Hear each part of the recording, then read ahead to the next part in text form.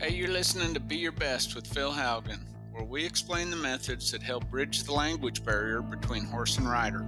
Our goal with each episode is to provide you with the training philosophies that will help you to be your best every day.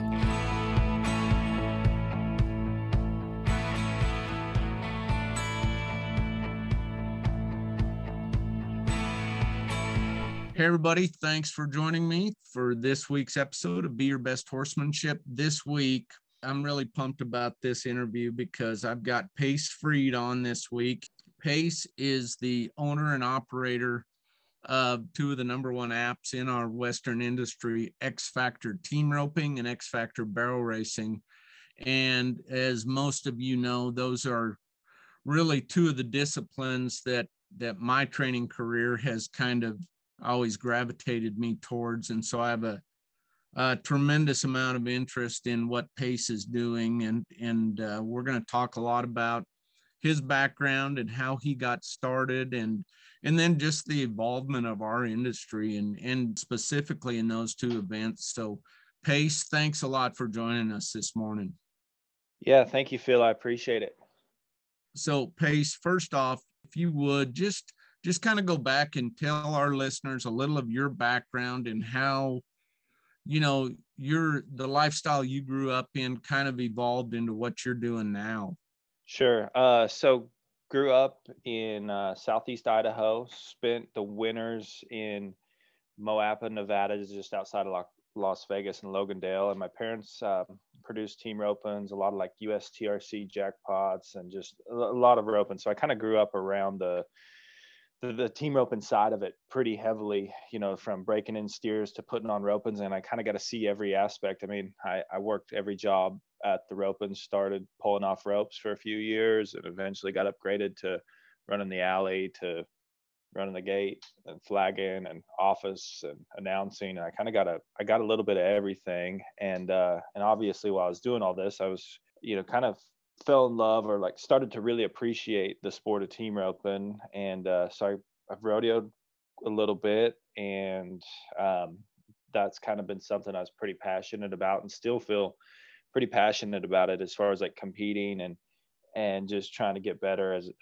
in the roping side of it. So you know, as I kind of like got away from that, coming to like Texas and just different spots and just trying to figure out how to be successful in the industry. And I really honestly, that's what kind of got me, is I just kind of hit a crossroads with my roping, and it just felt like, man, this is a hard way to make it all work. And I didn't really understand what it took to be successful. So just kind of started doing some research and thought, man, what if we tried something? There were some websites out there like speed roping and total team roping were going, but I just kind of felt like there was something else there. And so just like for me and what I needed to get out of the roping side of it. So basically that's where X Factor started, is I was just trying to figure out what it took to go from, you know, basically any level of roping and be successful. And it's just kind of grown from that standpoint. You know, we've tried to cover it as many different aspects of roping and the horsemanship side of it, and as well as doing the podcasts and trying to figure out like the mental side of it and what makes guys kind of tick and how they work and how they view it. And I just kind of realized how different everyone is, and it's been pretty unique to kind of go down this path. So that's kind of the you know, what happened with it and where the ideas kind of come from. And so tell everybody now, Pace, where are you located now? I live in Morgan Mill, Texas, so just outside of Stephenville. Yeah, so you're located right in the heart of it. Yeah, right in the middle of it. If you want to compete, it's pretty easy to get to compete with the best guys in the world. Or, you know, for us, if we want to do video shoots and stuff like that, it just seems like a huge portion of the professional guys are located in this area. You know, in the team roping world, I think that's definitely where you're located is an example of how iron sharpens iron, not only as a competitor, but also just like with what you're doing in the Western industry, you figured out that taking bits and pieces from, one person and another, and making it your own program, how it can benefit people. Let's talk a little bit about the evolution of that sport, that event, because you've kind of lived that evolution, just like you were talking about with your family, where you started out putting on ropings. And just talk a little bit about your experience of how you've seen it evolve, and what, maybe a thing or two that's made some of the biggest changes. Well, I think like to start that, there's something, a kind of a quote or a story I heard, and it just really hit home for me. But it was a movement coach, and he was talking about coaching fighters, and he talked about two guys can go to the top of the mountain and fight every single day and just live on the top of this mountain for 10 years. And when they come back down off the mountain, the other fighters that have been training with other people will be much further along. And so I think that's what I've kind of realized as this has kind of all happened, is how much competing is important, and how that's kind of changed it. But guys that practice with each other, watch and really study other guys. And I think that's what's kind of sparked the that top tier of guys, is they've got a lot of humility as far as they want to learn. And so I think that aspect makes it where team roping it grows, but it also it evolves pretty fast. And just from like my experience with it, I mean, I just remember kind of starting out roping, and the ropes were mostly 3-strand ropes, and you ran in close, you kind of set the steers on the end of it, and your healer would kind of get them on that. They'd kind of be a little bit more inside and rope them on the second and third jump. And I think as things have changed, you start to figure out like angles and how headers can open steers up faster, how to run to the cow more, how to, like Caleb Driggers is probably the best example of this, but how to reach and make steers so easy to heel too. And I think he's been able to do that the last few years really, really well. And I think that's what's separated him. And so you start to see guys that can do different things, like reach like Caleb can, and then handle steers great as well. And I think that's just from competing, that's from understanding how a horse works, and it just takes time and experience and knowledge. And I think that's kind of what we're starting to see at this point, is generations of knowledge being able to be applied by younger guys, and they can try theories out and kind of work their way through it. And it just makes it to where it seems like a lot of people have figured out how to speed the run up, control their horses, and be really consistent. I think that's kind of been the biggest thing that I've seen so far. I guess that, to summarize what I've seen with roping over the last 15, 16 years. Yeah, I'm 58 years old, and of course I grew up in the era of not a lot of technology, right? So like even like today, me doing a Zoom call on a computer, I get up this morning, hoping I can get the meeting open. And whereas the younger generation, it's second nature to them. They don't know any different. And that's kind of how I look at this younger generation of ropers. They don't know any different. You and I had this conversation before, but I remember back in the early 90s sitting on the chute at Gillette, Wyoming, watching Jake and Clay make a run. And at that time they were, totally dominant. And I remember thinking to myself, you can't do it any faster than that. And literally today, in that same situation, the teams are going to be 2 seconds faster than that. But they just don't know any different. Yeah, I mean, I think just the styles and everything have changed so much. Like healers get around the turn so much better and rope steers on the first jump, where a long time ago, they, probably 15 years ago, they were inside and tried to rope them on the second and third jump. And so I think you can say roughly about a half a second per hop, or maybe a little bit less than that. But, there's almost a full second healers are shaving off in the run.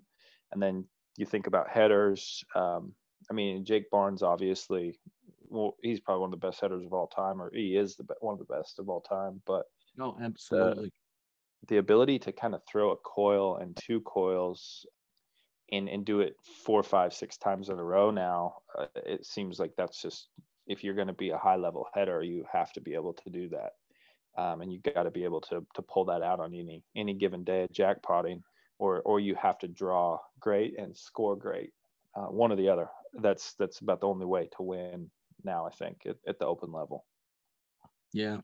Well, and I should have explained that a little bit better. What I was saying is, just like with Jake and Clay at that time, the way they rope today, that runs 2 seconds faster. Those guys, and I'm sure you've had them on, but those guys I'm sure would talk about that same evolvement of how they set runs up different. And we just, like you said, angles, just setting yourself up to be quicker. And it's, now sometimes there are times when I watch somebody be like, whether when they're 3.6 at Fort Worth or Denver or whatever.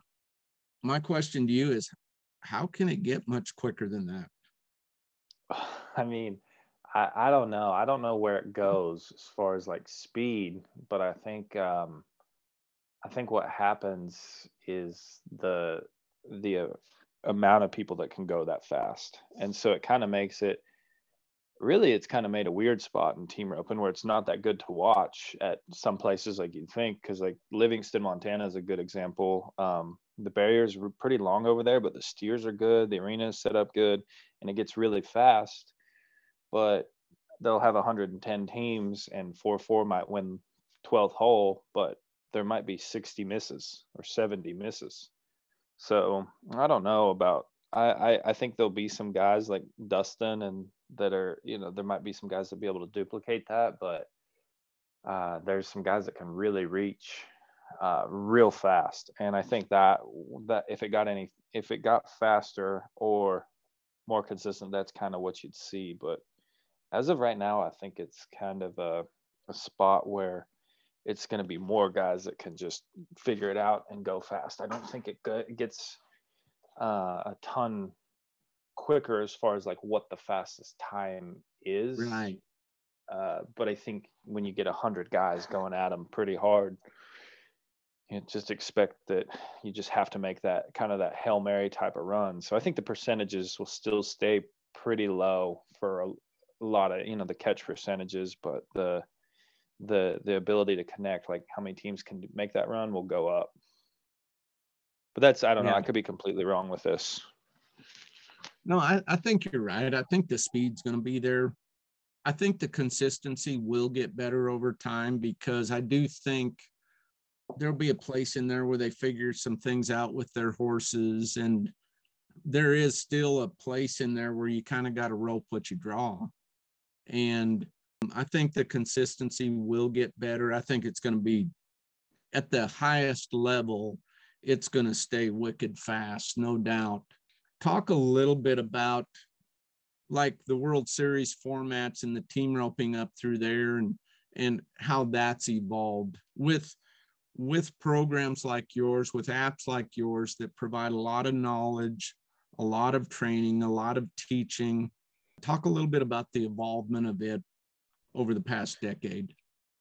Yeah, so I think, Phil, on this one, you might be able to help me out with this a little bit, but there's kind of a theory I've been putting together a little bit on being able to like improve, or I kind of thought about this the other day. How does my heading improve? Like when do I add things to it? And what I noticed for me is if I go rope, it doesn't matter how many steers. If I'm roping 25 to 50 steers in a day, and that day I very rarely I kind of feel some things and have some things like come up in my practice, but I really solve them that night when I'm thinking about it. And then I kind of apply it the next day. And then when I see certain things happen, so I think like to be creative or to improve, there has to be like the more you can see and kind of be exposed to and start kind of just testing things out and see if it works for you. I think that's how you really improve, right? It's not just going and grinding it out in the practice pen. It's kind of trying to find knowledge or ways to apply things. And I don't know, does it feel that way? Like I think this is where like the websites have came in handy, and this is where like the amount of knowledge, this is where you get in return on your investment, right? When you you spend money to buy a membership, and then you watch videos and you kind of be able to apply that, but you don't know exactly how it's going to fit into your rope. And so it's kind of like you kind of got to filter through a lot of theories to kind of see what applies to you. But I don't know, does it feel that way, like as far as like finding ways to improve your horsemanship? Have you felt that way, or what do you think about that? Yeah, I tell you what, I think you hit the nail on the head there. I think if you're going to change, because just like in a run, that's a physical change. That's something you're doing differently with your body or differently with your approach and preparation. I think the change has to come mental first. I know just like with horsemanship, it's all about acquiring knowledge and then applying it. And the knowledge is worthless without the application, but you can't have the application without the knowledge. And so for me, of course, I'm just like you were saying, I'm always thinking about how to get better. Just like today, when I swing a leg over, I'm always thinking about how I can get better and what I can do, small changes, small tweaks, small adjustments. And, when we do that, I think it has to come mentally first and then physically later, then they apply it. And so I think it's probably just like what you're saying with the roping, you got to make that change or that adjustment mentally first and then physically go apply it. Yeah, I agree 100%. I mean, I think if you can see it in your mind, and I don't know if this is just me because I'm more of a visual learner, but if I can see it in my mind, I can then usually apply it pretty fast. And then it's just however long it takes to make it muscle memory, which that can be, I mean, it can be almost a few practice sessions, or I don't know how long it takes for some people, but then it might take months or longer, but it just kind of depends on, I think, how focused you are with your practice and on that one thing. And I think that's kind of up to each person, but the intensity at which you apply that, I think, is what builds the muscle memory. Yeah. Muscle memory, it's all about frequency of repetitions and then the reinforcement of that. That's one thing that I think sometimes, I know with on the horsemanship side of it, when I'm teaching a clinic and we're working on a particular exercise, you'll have somebody work on it a couple times and they get the desired result, and then they stop working on it and they think, okay, I got that. Well, that's not how it works. Muscle memory is all about frequency of repetitions. And so, for something to become automated by your subconscious, you have to do it consciously long enough that your subconscious just takes over. And, that's what muscle memory is. And I know that's something that we always talk about on the horsemanship side of it, because just because we do something a few times with our horse doesn't mean they've got it. And, just like in the roping, this kind of leads into the horsemanship side of it a little bit. Talk a little bit about the changes you've seen in the horsemanship side of it as the sport and as the team roping event has progressed. Okay, one sec before we go into that, because I'd like to know this for you when you talked about applying it. And how long do you think it takes you to apply, like something that you find with your horsemanship, a cue or something that you want to show a horse?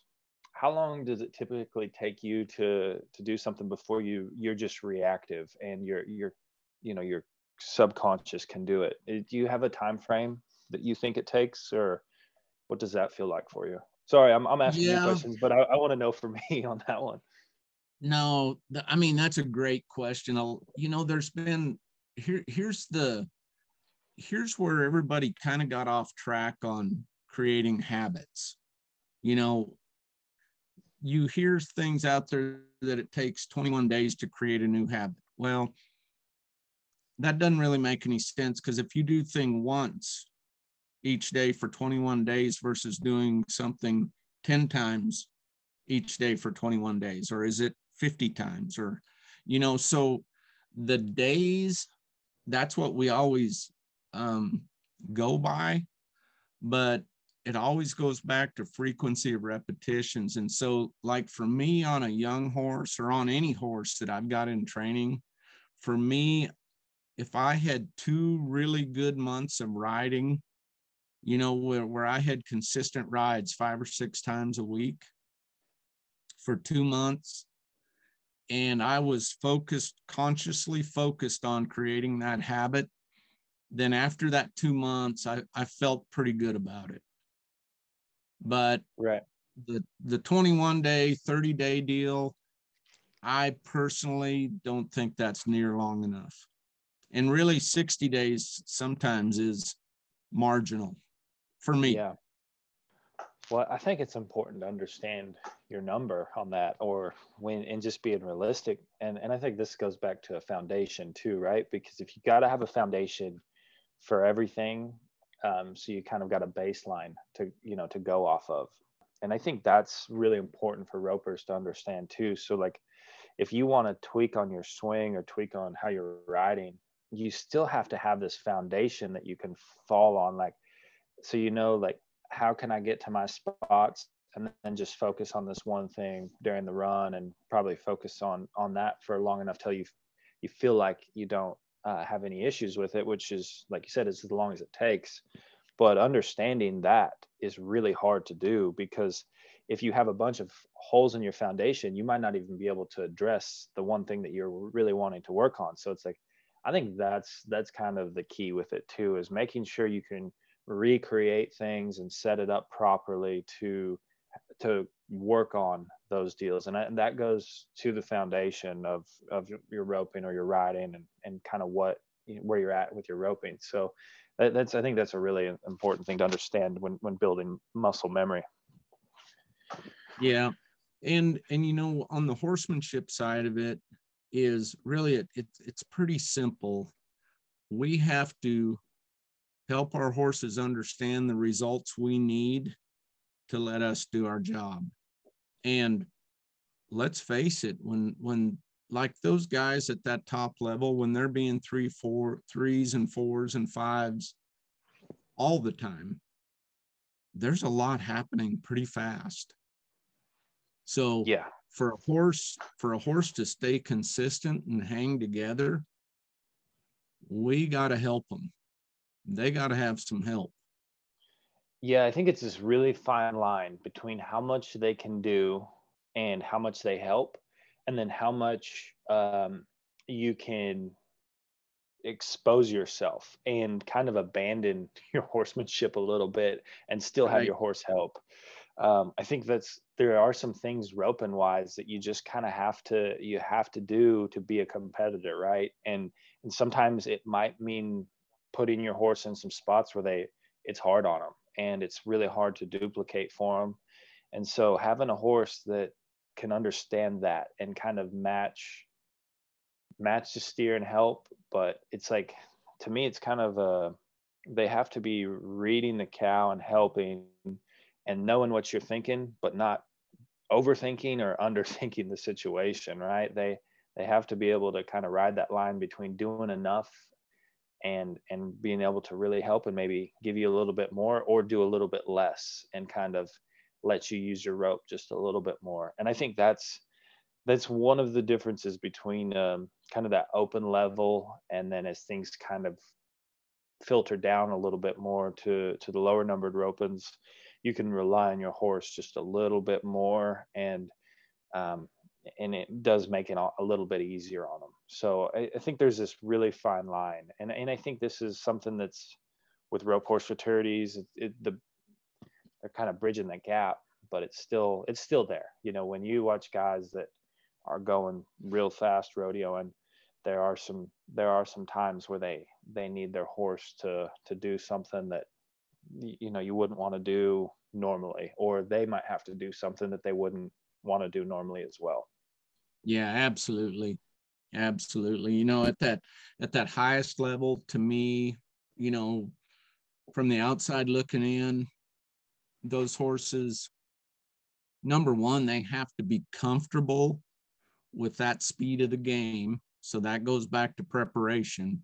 I mean, there's got to be some consistency there. You can't be one way all the time at home in the practice pen and then expect them to be another way when you get to the rodeo. So there's got to be some level of consistency and understanding there, because you see a lot of those horses that are really, really comfortable at that speed, and you can see the ones that aren't.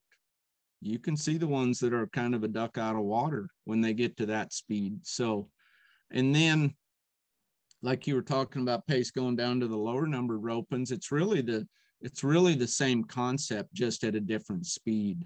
The horsepower, really, like at the lower number ropings, I think the horsepower and the horsemanship really starts to separate some of those ropers. What are your thoughts on that?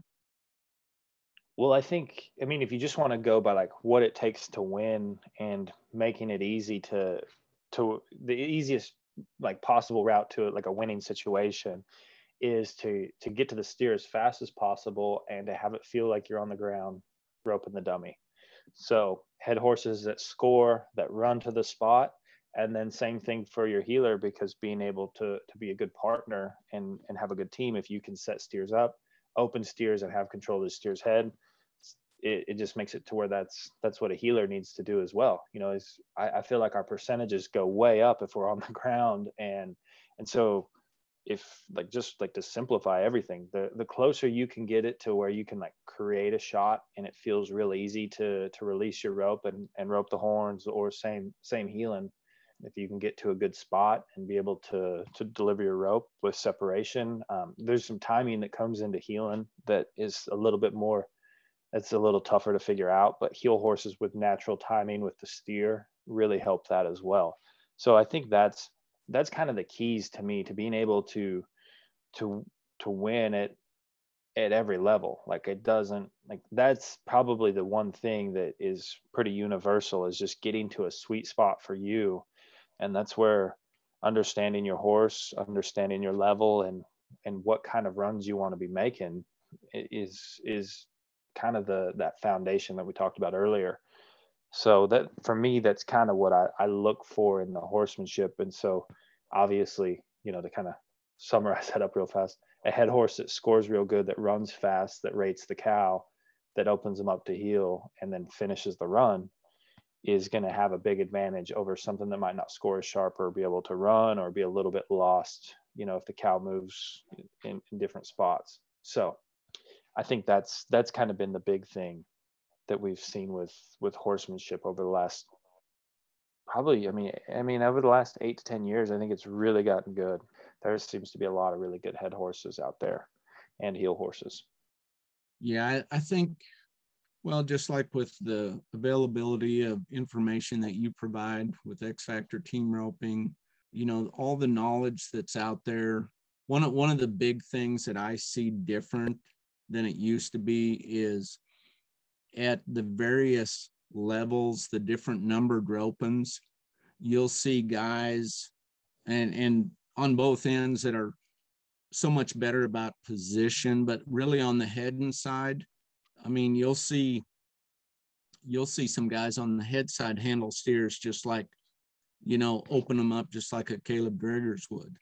Well, that's huge for a lower numbered heeler to make it that much easier. I think a lot of those steers are, you got a lot of guys out there that heel good, even as the numbers go down. But a lot of times I think they're getting better looks, and they're getting better looks because the head horses are better. There's been to me, of course, I've got to see several decades of change. And I think there's really been an evolution there. Oh, absolutely. Because I think the bloodlines, it used to be, when you were finding horses, they weren't really bred for team roping, or there wasn't necessarily like bloodlines that you liked for team roping. And I think that's been something that's really changed over the last probably 6, 8, 10 years as well, or even longer. I mean, it's kind of been going that way for quite some time. Like I know for me, for example, I rode the stud horse. I competed on the stud horse to my good horse now, the mare. She was one of the first horses I ever started to like rope on or learned how to train on. And so I've kind of know what these horses should feel like and what they're like in competition. And there's a lot of similarities in the colts, out of those couple. And so I think when we start putting that together, when you get to like bigger horse programs, that's what you see now is horses that their body styles fit, the trainers know how to train them, they kind of understand like their minds might work a little bit like this. And I think that's kind of the unique thing that has really came forth with the roping side of it. And I think like there's been a couple things too that have I think helped, which like Denny Gentry, I hate this idea that he had the World Series barrier. I absolutely despise it, but I have to say what a great idea, and it has sure helped head horses, and I think the head horse market, because they really don't have to sit there and score like they used to. And I think that was really hard on lower numbered ropers. So like you can take a pretty green roper at like the number 3 level, and if you kind of take that scoring element where you have to sit there and just watch the steer out so far, and they can focus on other things, I think that really it makes it easier on your head horse. It makes it easier to learn the sport. And I think overall the World Series barrier has been really good for the lower numbered stuff and in head horses. So as much as I don't like it, I have to say I think it's been pretty good. Yeah, it's made it to where I've had this conversation with several people. If you rope a lot, especially if you rodeo rope a little bit, and whether it be amateur rodeos, pro rodeos, whatever, and you go to a lot of World Series ropings, you kind of have to have 2 horses. You know, a lot of horses don't cross over and fit both places, because if you've been to a lot of World Series ropings, it's like for me where I roped a lot of calves, it's a calf rope and start. It's a bang pop start, and so it was always real easy for me that start, because that's kind of more on the calf rope inside. They go, you go, and so yeah, it's different. But I think just like you said, for a lot of those guys, it pretty much eliminated an element that was really tough to learn. Yeah, I mean, they still have to score, right? Like, I mean, I'm not saying that. It's Yeah, just the ability to see, like, read a cow and know how to watch, like, shoulder round in the gate or full front leg, and the differences right there, and get some read on them is like it's one of the ways open ropers set themselves apart. And so that element's gone. Like it's just you have to have a horse that sits there and probably can't score with the tick of the gate, but when you drop your hand has to leave hard, and it happens real fast. And so there's times where that I think that it makes it just changes it up, and it's the element of like not being able to like sit there and hold and kind of be solid with your horse. Scoring is a tough feel to get, and a lot like the more you rope, the more you understand that aspect of it. So I don't know, that's something I right. wish it was.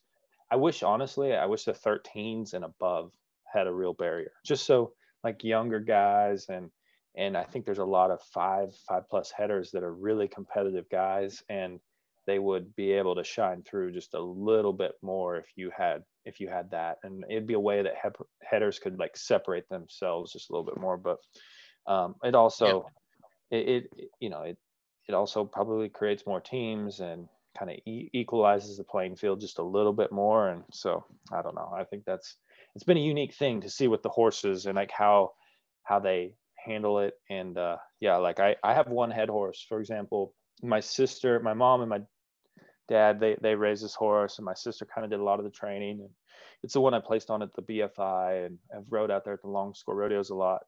And my sister World Series jackpots on him all the time. I think she rode him at the finale when he was 3 years old, and he's probably 12 now. And when we ride him at a World Series start, we turn his head to the right a little bit, and when I ride him at a regular barrier, I turn his head to the left or straight, probably a tick to the left.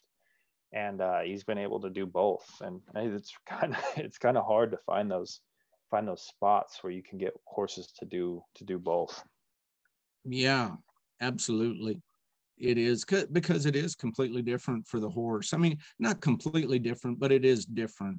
And so yeah, those horses have to be kind of special, I think. And, Yeah. but whatever, there are a ton of people, just like, the World Series. Well, all the roping associations, I'm not going to just put it on one, but all of them have been so good for the team roping industry.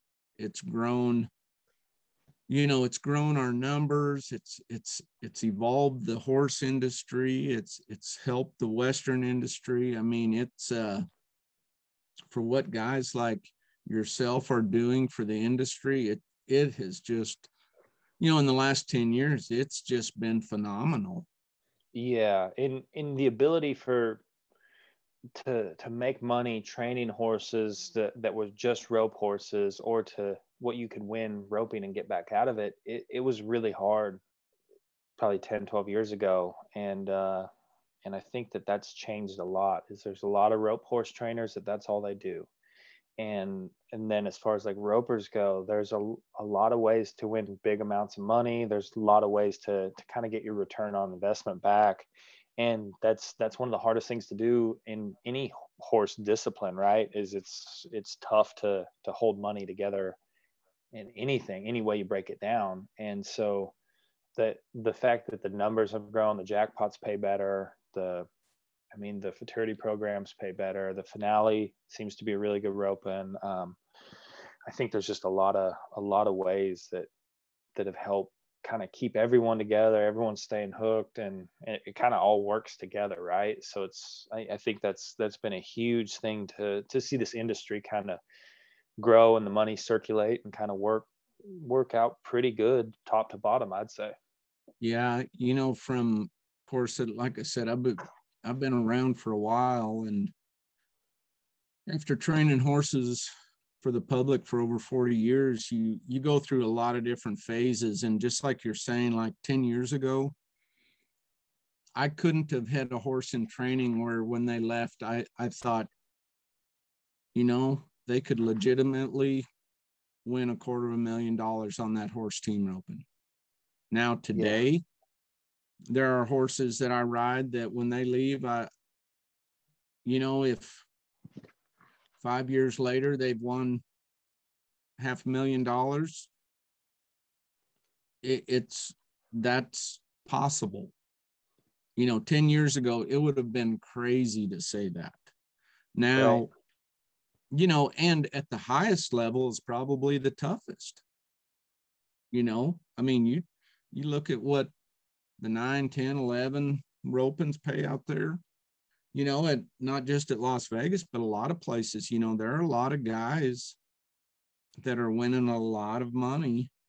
And it makes it, from the training standpoint, with that possibility, the rodeo possibility, the futurity possibilities, it's made it so much better for our customers as trainers, because the Right. opportunities have just increased tenfold.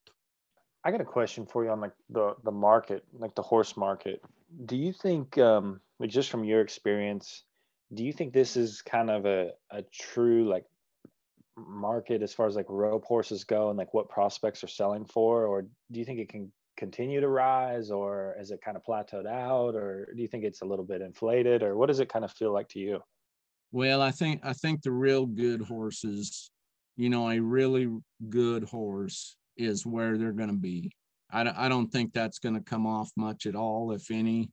I think a really good prospect is there. I think that horse is still holding its value nice. I think some of the marginal prospects are going to soften, and they Right. probably needed to.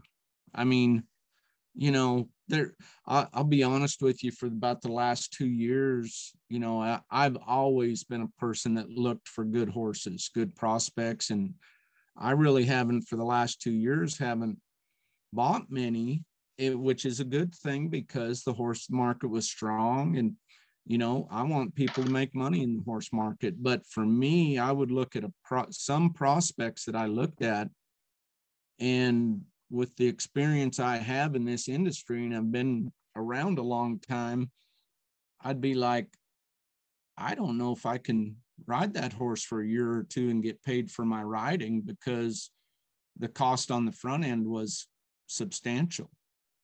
And that's just an opinion. That doesn't mean I was right or wrong, but I hadn't bought much in the last couple of years because of that. I think the good horses, the really good horses, are where they're going to be. See, really, really good horses have always been underpriced, because if you know what it takes, number one, to just have a horse that's special, and then what it takes to get them to that point, and then when you get them to that point, they still be sound and sane, that is a special horse.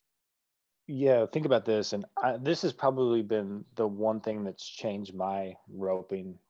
And I try to communicate this to people, but it's really hard to find. But I think there are horses that are winners, and it just seems like they make it easy for you to not beat yourself, and they kind of put you in good spots, and they really give you feel of like what it takes to win.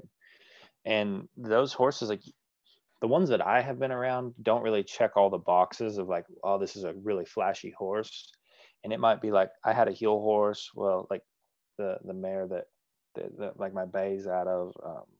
She kind of like didn't have a real flashy stop heeling, but she just kind of got me to the cow, and just every cow. Like it didn't matter what type of steers we were roping that day. I got to a good spot and gave me like a real good chance to heel him by 2 feet. And there was just a lot of times where I never felt like I was doing that good in the roping, but I was clean on 2, clean on 3, and then all of a sudden come back and make a good run and win. And same thing with head horses. Like I never felt like I was that good in the roping on I had 2 of them, but most recently was like a flax mane horse, and he just kept me in the roping, and we just kind of stayed grinding it out, and it taught me a lot about winning. And those horses like that, I think they can change careers. There are guys out there that have gotten on some, and you've seen them kind of ride them for 4 or 5 years rodeoing, and it kind of takes them from they were decently competitive open guy to a real good open header or healer. And I think those are the ones that are really unique. They're hard to find, but I think they're overlooked a lot too. The horses that you can win on, and I think that's kind of the toughest spot to find, one of those. But if you do, man, I think that they have the potential to change the whole trajectory of your roping. Yeah, which those horses like that not only change the trajectory of your roping, they change your life.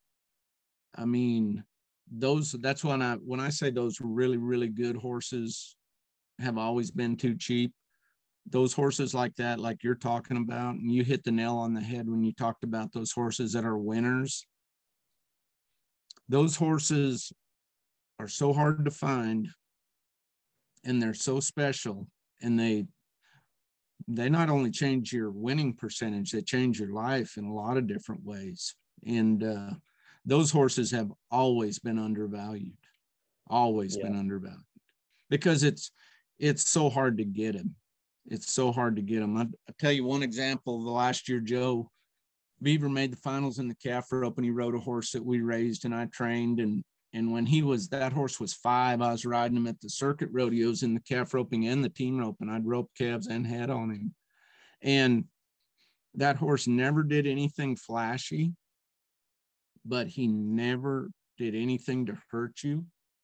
And everybody that rode him won on him.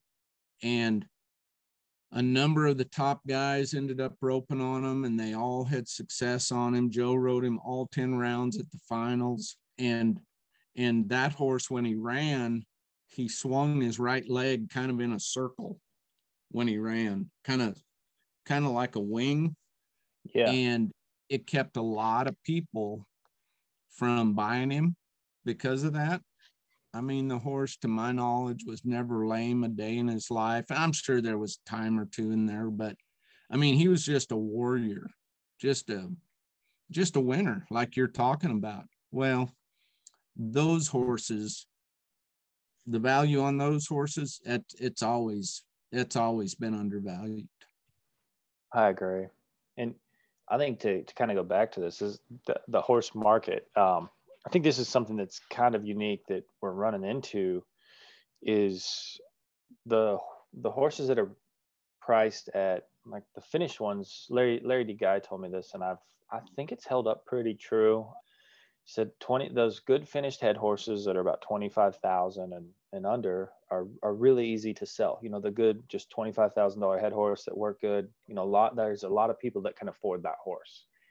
Right. Then the hardest horses to sell were the ones from like 25 to they're kind of that 30 to 40,000 mark, and they're more than likely a little bit green. They show a lot of really good potential, and then the next kind of easier ones were the great ones. You just kind of picked your price, and people were gonna buy them because they're a great horse, and I think that's kind of got to be the spot, right? Like what you're saying on the good prospects, because if you are paying 15,000 or so for a good prospect, and I mean, I would say that's kind of been bottom dollar on prospects for nice ones, and then a couple of years of riding, you're pretty soon you're in this horse 25-30,000, and I think that's kind of a tough out if you're doing it a lot, right? Is that kind of what it feels like to you? Is it like when you start out with them, they Yeah. need to be a little bit less than that, or I don't know. What's the number if you could put a couple of years riding on them that you think, hey, I could still make this into a good horse, and then we're not going to just be breaking even at that 25,000 marker. I don't know. I could be wrong, but Yeah. this seems to be my experience. Well, if and I always say this, it takes years to make a good horse, not months. Anybody that thinks it's a few months makes a good horse, that's not realistic, or it's not with my ability anyway. But for me, realistically, if I'm going to have a couple years into a horse, couple years training, if you can't, on top of your initial purchase, if I can't increase that horse 30 to 40,000, it's tough. It's tough. If I'm actually putting the time in because if a horse just stands around at your place, it's going to cost $3,000 a year. Yep. I mean, figure up your feed bill, minimal maintenance, shoeing, trimming, dentistry, vaccinations. It's so if you just figure up whatever that minimum number is, well, I mean, you take that and then you take whatever your time's worth. I mean, time is the most precious commodity we have. So your time's got to be worth something. And I know what my time's worth because I've been doing this forever, so yeah, it makes it tough. It's got to be a good horse. I mean, it's got to be anymore before I'm going to put that kind of time in one. I'm going to start with something that I think is really potentially great. Yeah, I think 100%. I gotta agree with that, and I think, and that's also like where you get to if you're starting with a horse that checks all the boxes, you do a good job with the foundation, then that's when you get to start picking your price when you sell them, and that's a hard number. Those are the hard numbers. You say they're underpriced on that high end of them because it's so hard. Like there's not a lot of guys that are producing them like that. They don't come around very often, and so it's like it's really tough to even know what they're worth, or what's comparable to that horse. Yeah, it really is. And just like you were talking about, I mean, finding that one that lets you do what you need to do, and those horses, they can be developed, there's no doubt, but there is an it factor with horses. Some horses just have it, whatever you want to call that. Some horses just have it because, well, just use the example of the Cowboy Channel. And so you get to see all those rodeos now. And of course, I'm a little different because I'm always looking at horses, not the riders. and I just notice, yep, that horse is in the short round again. Yep, that horse is in the short round again. Yep. And you just see it over and over and over again. Every big rodeo that has a short round, or every big rodeo that doesn't, you see those same horses that have success. So, the it factor is a hard thing to put your finger on, but hopefully everybody gets that opportunity to have one of those someday, right? Yeah, and the truth is, a very few percentage of people will. So I think that's the other thing to understand is, if you get one and you think he's special, you should probably take care of that one and make sure you really understand it. Because I think when we're talking about this horse, we're talking about 1%. We're talking 1% of the finished horses that are out there competing is one of those, at least for me. So, I mean, it Yeah. takes tens of thousands of horses that go into the industry, that that specific discipline, whether it's heading, heeling, run of barrels, to even get to the 1%. And so if you get one of those, learn. I mean, it's time to learn as much as you can, like what makes them great. What did you do to maybe help this? What are some things, because you can apply that on other horses. I think there's a Oh, lot of little absolutely. things that your horse can teach you, and they also will teach you, what you can kind of do in situations. And yeah, because I don't know. I mean, I could be wrong, but I don't think so. I mean, I don't think many people get to ride a great one, like a truly a great horse that's a winner. And so that's something to be looking for and understanding when you get one. Definitely don't take that for granted. When you see it in the lower number ropings too, because really and truly, when you're roping in a lower numbered roping, if I'm looking at a partner, somebody to potentially rope with, the first thing I look at is their horse. I mean, Yeah. I'm not. I'm sorry, but I'm not roping in the 10 roping with somebody riding a colt. I mean, that ain't happening, because I'm anybody in those lower numbered ropings that aren't looking at the horses that their partners are riding, they're missing the boat, because that in that situation, that horse has to be, special for that situation, where a head horse will, you know, after running 12 steers through the day, let you be good in the short round, and those horses, even though a lot of people don't hear about them, those are special horses. That's a tough, that's a tough fit too. So yeah, it goes down through all levels. That's for sure. That's for sure. Well, I tell you what, Pace, I'm gonna have you on again to talk about X Factor barrel racing, where we've about used up our time, so I better let you get off here and get to your daily activities. But I just tell everybody about your app, how they can get on, how they can subscribe. It's a great app. It's a great app. Tons of knowledge, very current. I mean, you've done a great job and you've provided a great service to the industry. So tell everybody how they can get on your app and use it. Yeah, so in the App Store, it's X Factor Team Roping, or for you barrel racers, X Factor Barrel Racing. Also, you can just go to the website, xfactorroping.com, and sign up, or xfactorbarrelracing.com and sign up. And what you get with the membership is, for both websites, we do quite a few like live streams, video events, and then put it back on there. Show a lot of the runs back in slow motion, especially the good runs. We've now started to, like with the team roping side of it, we've been videoing some match opens that we're producing, so you can watch the top guys in the world match against each other. You can also watch that on TV with like a smart TV app. So it's starting to kind of feel more like a sporting event, and that's been pretty fun. But the big thing and kind of the foundation of all this is the instructional videos.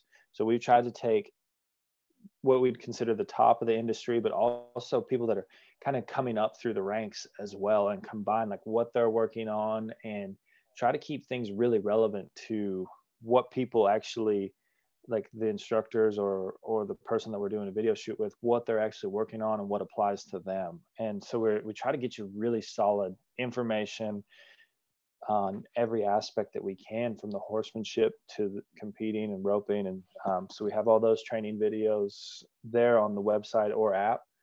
And then the last portion of this that I think is something I actually don't think we do a great job of promoting, but like, for example, the barrel racing side of it, we have a private group where you can submit your videos, and Tammy Fisher and Lisa Lockhart are our coaches. So you get personal feedback from them. You can ask them any question you want, send them runs, get their thoughts. And that's just part of being a member of the barrel racing website. And then the same thing with the team roping side of it. We have Buddy Hawkins and Jade Corkle are our heeling coaches, and Tyler Wade and Colton Smith are our heading coaches. So kind of you can get a unique perspective. And what's really cool is, these guys are competing, they're out there living it. They're people that understand it, I would say, from the competition and horsemanship side of it.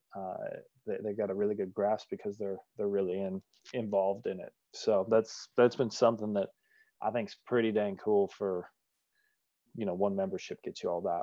I tell you what, the one word that comes to mind when I think about everything you're producing is current.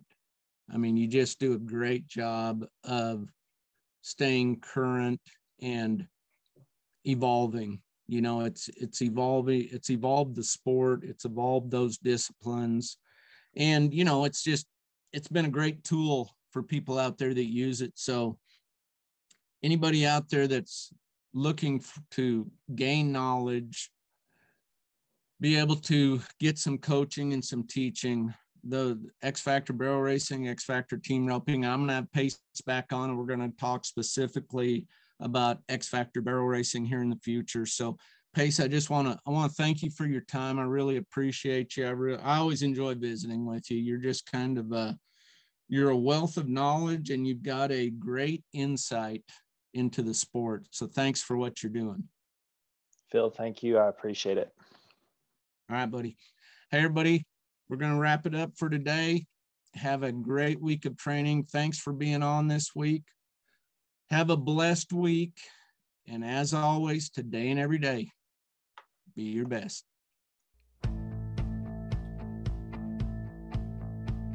Hey, thanks for joining us on today's show.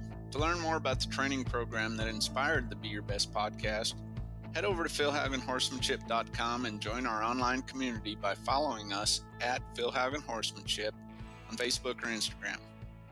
This is where we're going to be sharing tons of training tips and information about how you can experience our Training Through Understanding program at one of our upcoming clinics. As you go through the day today, I want to encourage you to figure out one thing you can do to get 1% better, whether that is in your horsemanship journey, your career, or your personal life. Own it and be your best. God bless and have a great day of training.